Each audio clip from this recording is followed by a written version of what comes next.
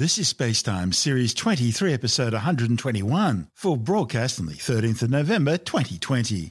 Coming up on Spacetime, an ancient galactic mystery deepens, pristine extraterrestrial organic compounds discovered in a fireball meteorite, and how NASA plans to phone home from the moon. All that and more coming up on Spacetime. Welcome to Spacetime with Stuart Gary.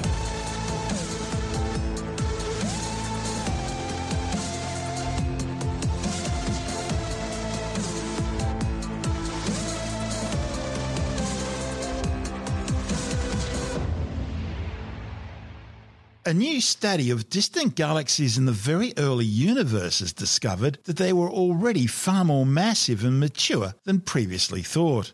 The findings, reported in the journal Astronomy and Astrophysics, raises some major questions about how ancient galaxies could have gotten so big so quickly.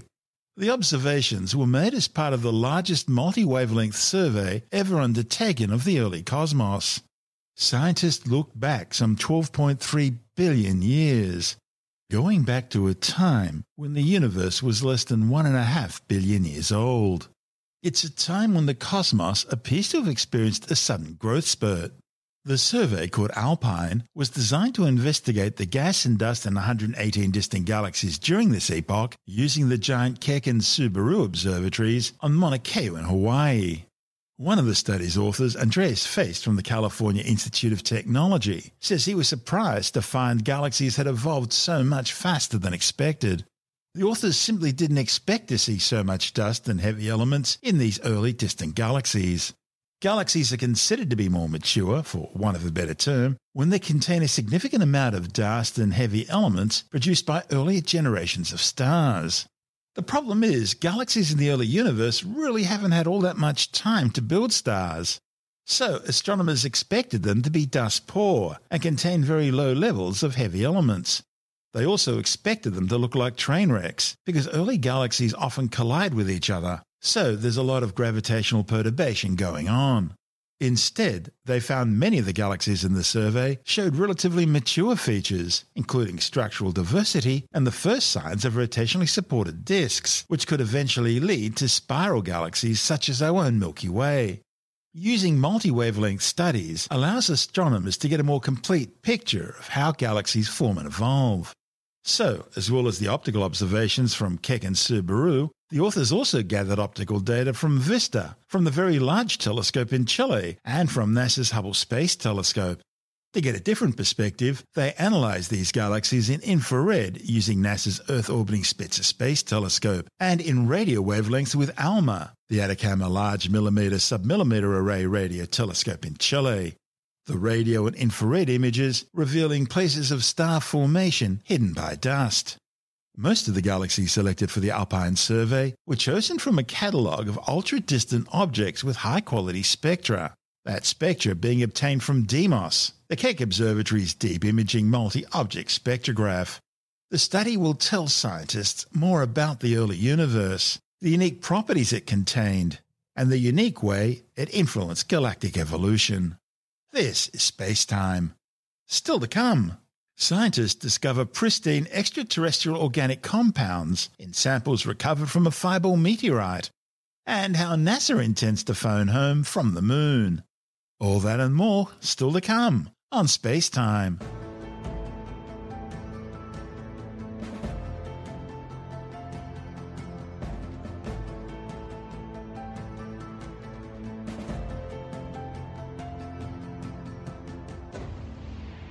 Okay, time to take a break from our show for a word from our sponsor, The Great Courses Plus. You know, in these uncertain times, it's important to take a little time out to focus on yourself, to do something that lifts you up and makes you feel better. And one of my favourite ways to do that is by learning with The Great Courses Plus. That way, there's no downtime. You see, The Great Courses Plus isn't just another streaming service. It's a creditable source of information presented by leading world experts in their fields. And there are thousands of videos covering hundreds of different topics to choose from.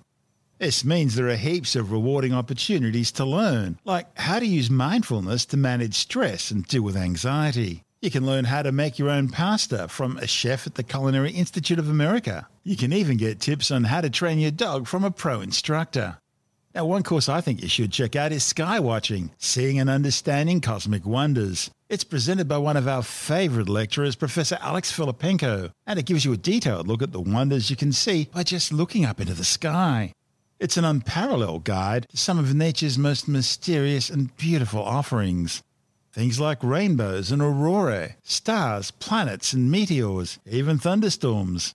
It looks at where they come from, how they're formed, and where you can best see them. There's so much to see in our skies, and this is a great place to start learning just what's up there. And learning is so easy thanks to the Great Courses Plus app. It lets you watch or listen anytime, anywhere. The whole idea is to make it all easy for you.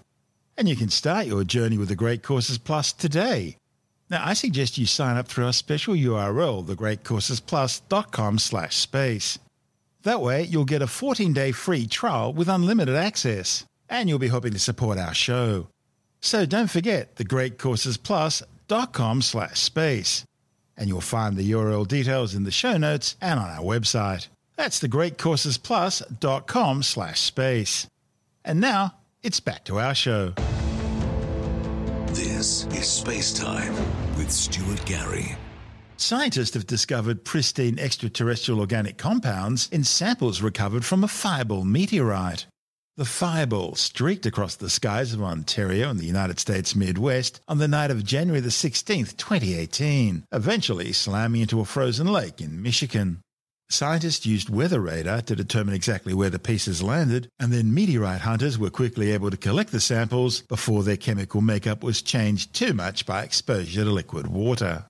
The study of some of these samples has now provided scientists with a glimpse of what space rocks are like when they're still in outer space. The findings, reported in the journal Meteoritics and Planetary Science, shows the meteorite contained pristine organic compounds, which could tell researchers about the origins of life. The study's lead author, Philip Heck from the University of Chicago and the Field Museum, says the meteorite's special because it fell on a frozen lake and was then quickly removed before it became too contaminated with planet Earth. Being so pristine allows scientists to see unaltered materials containing a rich inventory of extraterrestrial organic compounds. These same kinds of organic compounds were likely delivered to the early Earth by meteorites and might even have contributed to the ingredients of life. One question we get asked a lot is what's the difference between a meteor, a meteoroid, and a meteorite? Well, meteorites are space rocks that have fallen to Earth. When things like asteroids collide in outer space, fragments can break off. These bits of rock are called meteoroids, and they'll continue floating through space pretty well forever, unless they get caught up in the gravitational pull of another body, such as a moon or a planet. Once a meteoroid enters Earth's atmosphere, it's called a meteor. Big bright ones are called fireballs, and if they explode in the atmosphere, they're referred to as bolides. Serious sky watchers never call them shooting stars. Pieces of meteor that survive the trip through the atmosphere and hit the Earth's surface are called meteorites. When the fireball flew over Michigan, scientists used NASA's weather radar to track where the pieces went. Now, weather radars are meant to detect hail and rain, but pieces of meteor which are the right size can also be detected. So, weather radar helped show the position and velocity of the meteorite, allowing search teams to zero in on the area within a couple of days. Meteorite hunters found the first piece on the frozen surface of Strawberry Lake near Hamburg, Michigan. Scientists determined that this meteorite was an H4 chondrite, which make up just 4% of all meteorites falling to Earth. Unusually, it showed a high diversity of organics. Scientists aren't sure how the organic carbon-containing compounds responsible for life on Earth got here, but one hypothesis is that they hitched their way here on meteorites. Now, that doesn't mean that meteorites themselves contain extraterrestrial life. Rather, some of the organic compounds which help make up the building blocks of life might first have formed on an asteroid, and then later fell to Earth. This is space-time. Still to come, how NASA plans to phone home from the moon, and later in the science report, a new study claims high vitamin A, E and D intake could be linked to fewer respiratory complaints. All that and more still to come on Space Time.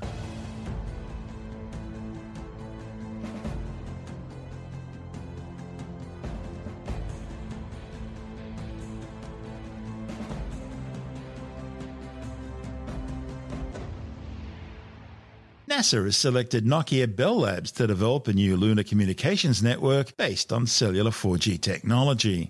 The agency will test the 4G LTE, or long-term evolution technology, to help support future exploration efforts on the Moon, potentially enabling live video streaming and remote control of lunar rovers, bases and infrastructure. Nokia Bell's already developed an ultra-compact, low-powered, space-hardened base station intended as the centerpiece of a future lunar network, and it's slated to be deployed to the Moon in late 2022. A prototype of the new lunar base station's already been tested under simulated lunar conditions at the European Space Agency's high-power radio frequency laboratory. The lab used radioactive strontium-90 and high-energy ultraviolet lamps to seed low-energy electrons while testing the performance of the base station across 3 different temperature ranges to qualify it for lunar operations. Engineers were especially concerned about a multi-pactor effect caused by strong radio frequency energy in a vacuum, generating an avalanche of secondary electron emissions from the RF device itself, resulting in the damage or destruction of the equipment. The good news is the prototype base station survived the test with flying colours. To find out more about the project, Andrew Dunkley is speaking with astronomer Dr. Fred Watson. They are now looking at putting a 4G mobile phone network or cell network on the Moon with the support of Nokia, which has got a few people upset in the astronomical world. Yeah, so NASA's Artemis project, which is aiming to send the first woman and the next man to the Moon in 2024, that project is aiming actually at this southern polar region of the Moon. Part of the project is to build kind of permanent base on the Moon, a permanently inhabited base, with a view to learning about long-term spaceflight, principally with the idea of going to Mars in the next decade. So the Artemis program is actually a pretty broad brush thing and envisages lunar landers and maybe habitation modules actually sitting permanently on the Moon's surface. So what has happened is that NASA has recognized that if you've got astronauts wandering around on lunar rovers and things of that sort, trying to find their way without the benefit of GPS, the need is for solid communications. And what they've done, what NASA has done, is to basically contract Nokia, the Nokia company, actually the American Nokia company, to develop a cellular network on the Moon. And it's to facilitate, as I said, long-term lunar habitability, providing communications for key aspects such as lunar rovers and navigation, the lunar 4G network. So that contract's already been awarded, $14.1 million to develop that network. And the immediate consequence was a lot of very upset radio astronomers because radio astronomy uses the most sensitive antennas in the world to look at signals from deep space, which would be basically flooded out by the Nokia cell net at specific frequencies. This is one thing that we have to be clear about. It's not like flooding something on the ground with white light where you've got every frequency represented. These communications frequencies are quite specific, but at least one of them, and it's certainly one that the Starlink network is using, is very close to a radio astronomy band of interest. And it's of interest because it's where a lot of organic molecules actually emit their radio waves deep in space, precursors for life, things of that sort, which, of course, radio astronomers are really interested in. And if we're going to be flooded out in those wave bands by communications either from constellations of spacecraft above the Earth or by phone networks on the Moon, we are struggling. We're going to be struggling. And I think radio astronomers are going to have to be working with the communications people to try and mitigate the consequences of all this. It's already happening, in fact, certainly with SpaceX. I'm sure radio astronomers are talking to Nokia as well about what the lunar proposal might look like. Yeah, I hope they can come to some sort of agreement or understanding. It would be a terrible thing to have basically an arm cut off by radio signals from satellites and a lunar 4G network and lose that connectivity with the potential of discovery. I think that would be a really big, a giant leap backwards. The big question from me, though, Fred, is with this 4G network on the Moon, will the astronauts be able to phone home? Probably. I had to ask. Someone had to ask. Somebody has to ask whether they can phone home, except they're not. Yes. In their 80s. That's Professor Fred Watson, an astronomer with the Department of Science, speaking with Andrew Dunkley on our sister program, Space Nuts. And this is Space Time. I'm Stuart Gary.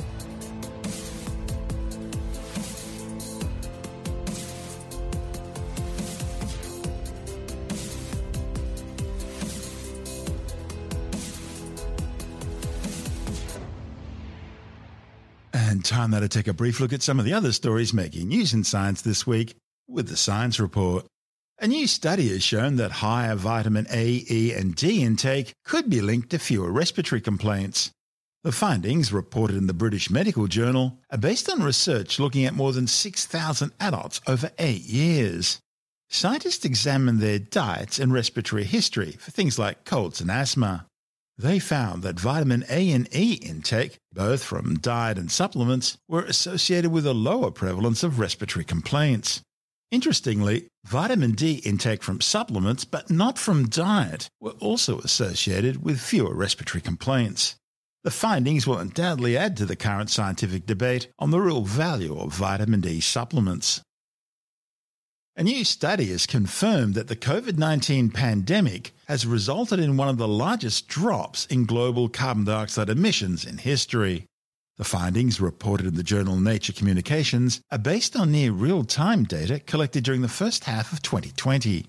Compared to the same period in 2019, carbon dioxide emissions dropped globally by an estimated 8.8%.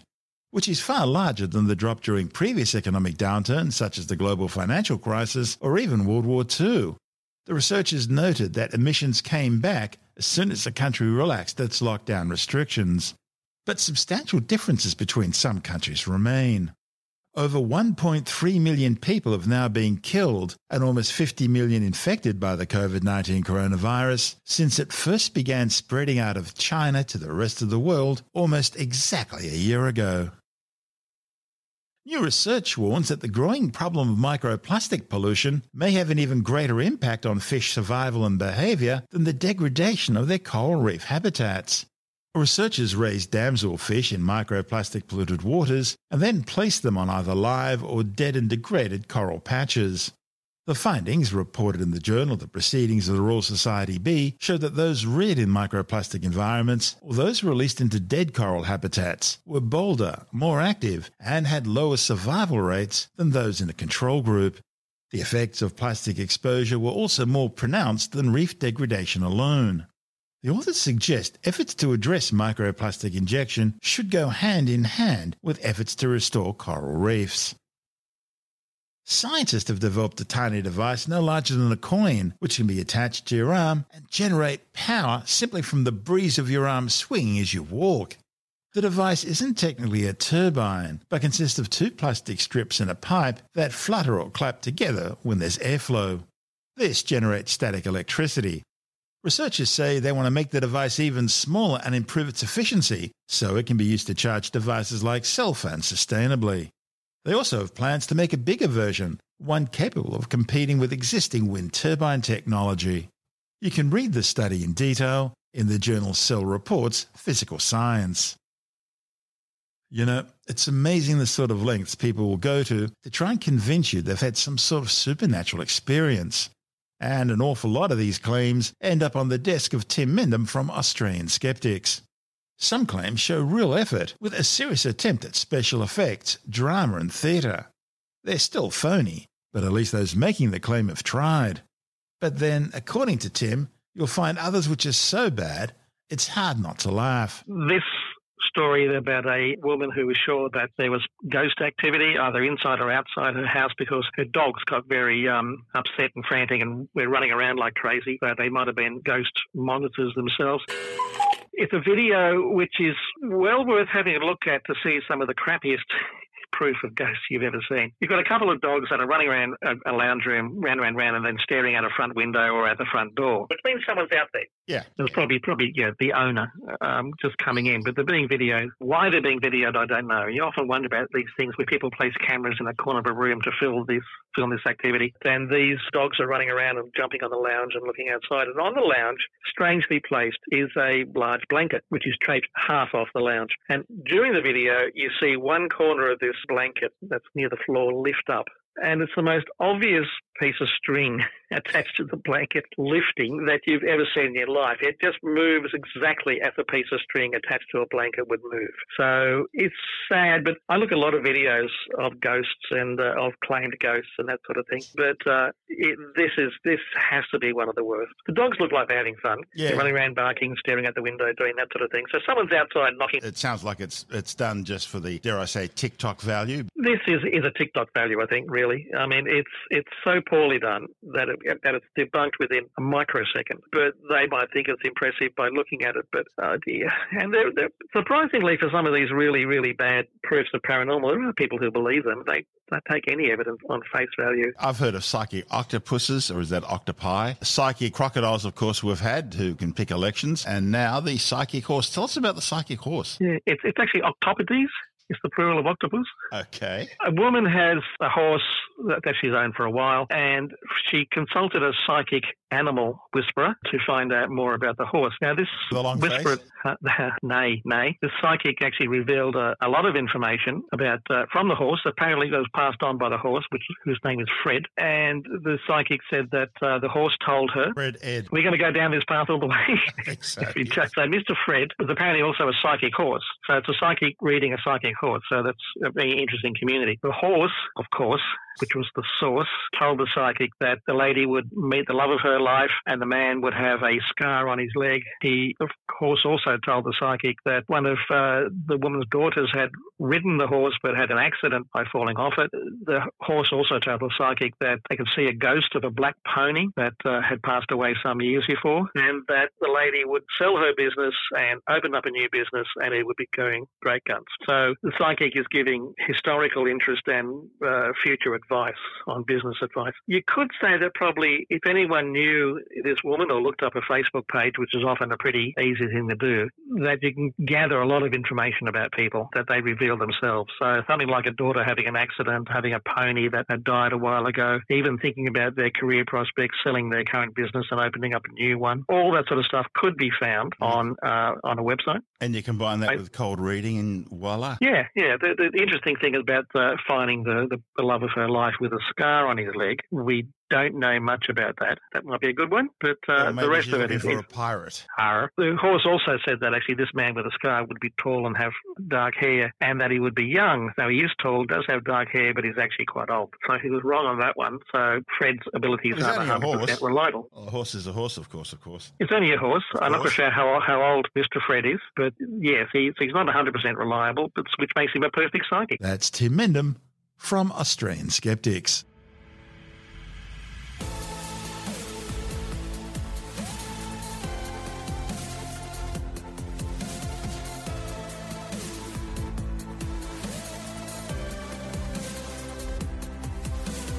And that's the show for now. Spacetime is available every Monday, Wednesday and Friday through Apple Podcasts, iTunes, Stitcher, Google Podcast, Pocket Casts, Spotify, Acast, Amazon Music, Bytes.com, SoundCloud, YouTube, your favourite podcast download provider, and from spacetimewithstuartgary.com. Spacetime's also broadcast through the National Science Foundation on Science Zone Radio and on both iHeartRadio and TuneIn Radio. And you can help to support our show by visiting the Spacetime store for a range of promotional merchandising goodies, or by becoming a Spacetime patron, which gives you access to triple-episode commercial-free versions of the show, as well as lots of bonus audio content which doesn't go to air, access to our exclusive Facebook group, and other rewards. Just go to spacetimewithstuartgary.com for full details. And if you want more Spacetime, please check out our blog, where you'll find all the stuff we couldn't fit in the show, as well as heaps of images, news stories, loads of videos, and things on the web I find interesting or amusing. Just go to spacetimewithstuartgary.tumblr.com. That's all one word, and that's Tumblr without the E. You can also follow us through @StuartGary on Twitter, @SpaceTimeWithStuartGary on Instagram, through our Spacetime YouTube channel, and on Facebook, just go to facebook.com/Spacetime with Stuart Gary. And Spacetime is brought to you in collaboration with Australian Sky and Telescope magazine, your window on the universe. You've been listening to Spacetime with Stuart Gary. This has been another quality podcast production from Bytes.com.